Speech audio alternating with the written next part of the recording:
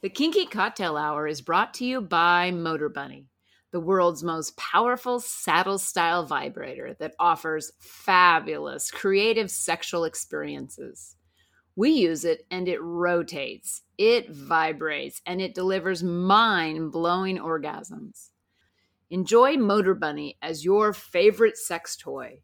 When you order the Motor Bunny, multiple attachments are included along with the Link controller, which allows wireless control from anywhere. Motor Bunny is the world's most powerful saddle-style vibrator on Earth. Use the link in the show notes and spice up your sex life with a Motor Bunny. You're listening to Kinky Cocktail Hour, a conversation between adults about sex-forward relationships, kinky lifestyles, and frank communication. If you're under 18, please stop listening and visit scarletteen.com.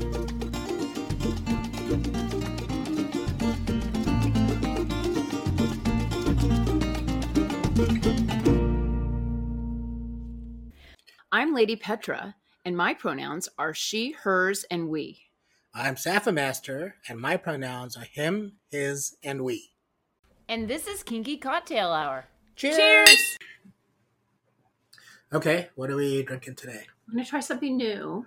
Ooh. And really from the side of vermouth. Martini Rossi makes a Fiero vermouth, which is, they call it their aperitif, but I'm using it as a vermouth because it's a bittersweet, it's got a little sweet, but bittersweet Spanish oranges.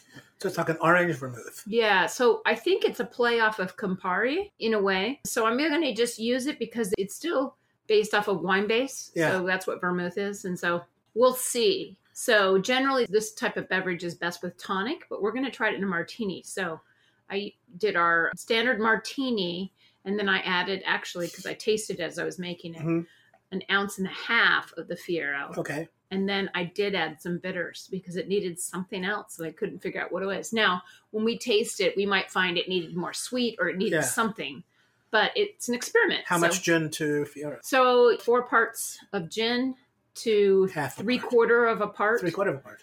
Of Fiero if And you're then- making one drink. and And then then 2 orange bitters. shakes of orange bitters. Okay, let's have a taste. It's pretty. Oh, you got an orange peel in there too. Mm-hmm. That's very interesting, Yeah, I think the bitters help compared to when I taste it It's a without little the bitters. alcohol forward. Yeah, It's a little of alcohol course it forward, is. but it doesn't burn. No, it's just a little alcohol forward. Like it's a little unbalanced. There's a little alcohol forward, but you get the orange burst from the Fiero. Mm-hmm. And I think because it's an aperitif, its bitterness is going to grow on you as Do you you drink think it. that bitterness is too much? Because I went 1.5 and I almost said to myself it needs 2 parts of Fiero. I'm not sure. Because I would have gone, what I would have done is done 2 parts Fiero, because I was making 2 drinks. Yeah. And 4 shakes of bitters. And I think it might have balanced it a little bit better. But I wasn't, Interesting. I've never dealt with this before. Yeah. So. Well, I think the ratio of the Fiero to the gin is maybe slightly off, and I can't tell which way it is. I can't tell which way. But I think it's an interesting drink because it's got that aperitif-y sort of flavor profile. Yeah, and different than Campari. Different than Campari. Yeah, definitely. Yeah, good one.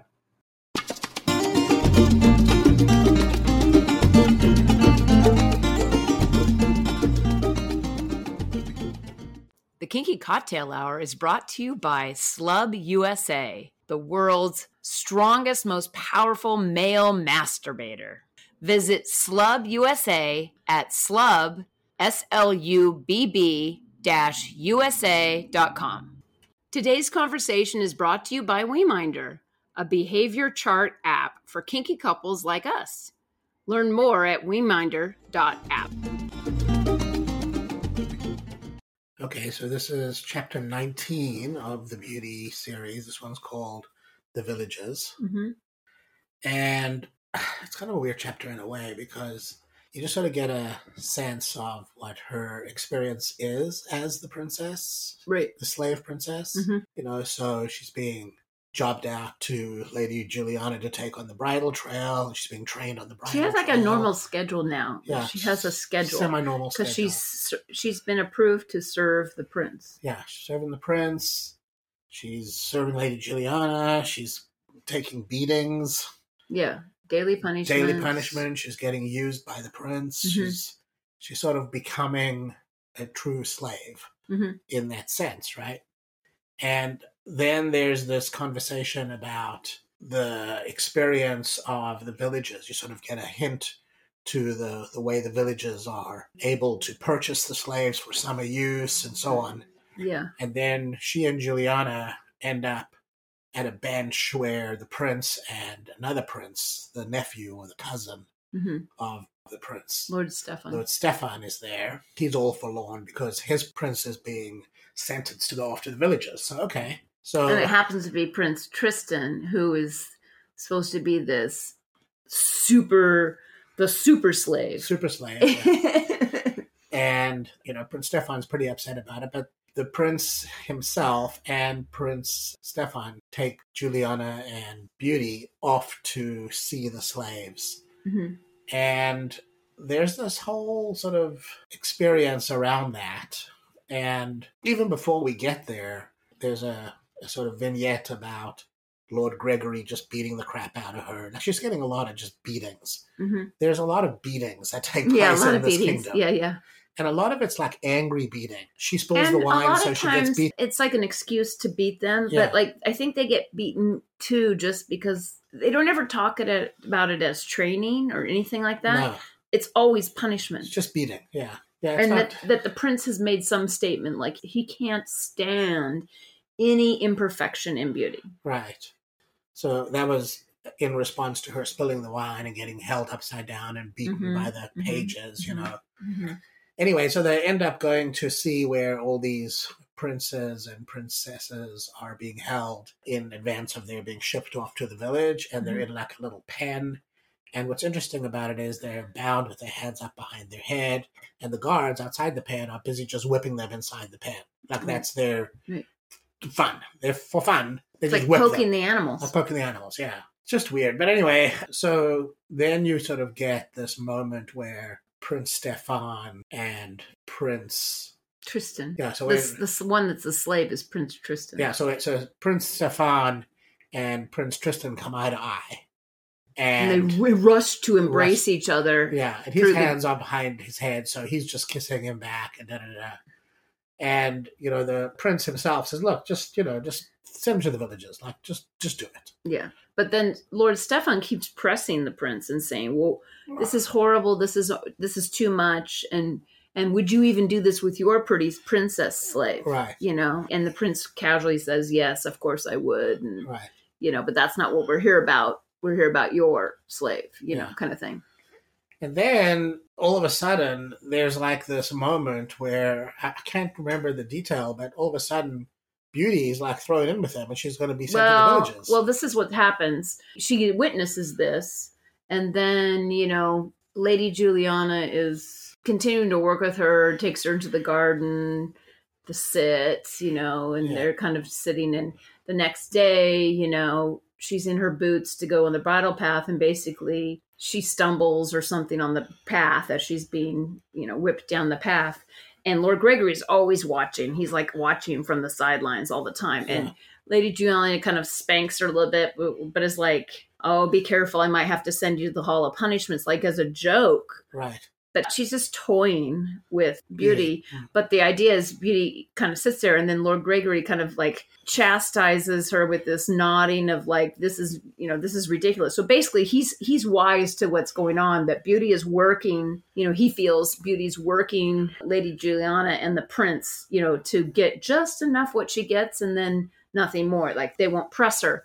However, he catches her because she's got her normal schedule, and he catches her to go do the afternoon wine. And they come, to a room, and he's kind of like whipping her as they get to the room, and he's just kind of being an asshole. And they get to the door, and normally she would just go scampering in to go start the process. And he kind of holds her back at the door and just lets her see that the prince is meeting with Lord Stefan. Yeah. And they're lamenting back and forth. And then Lord Gregory, during this moment where he can just stand with her, starts whispering in her ear, like, you basically little disobedient slave, you should be taken. And she says, to the village. And he goes, don't be such a fool. I meant the Hall of Punishments. And she kind of says snappily, well, yeah, because you're the prince of the Hall of Punishments. Because she was like putting it, basically giving him the finger, basically saying, yeah, you only want me to go there because then you can do whatever you want with me there. Is what she's being bratty. This is the whole thing with her and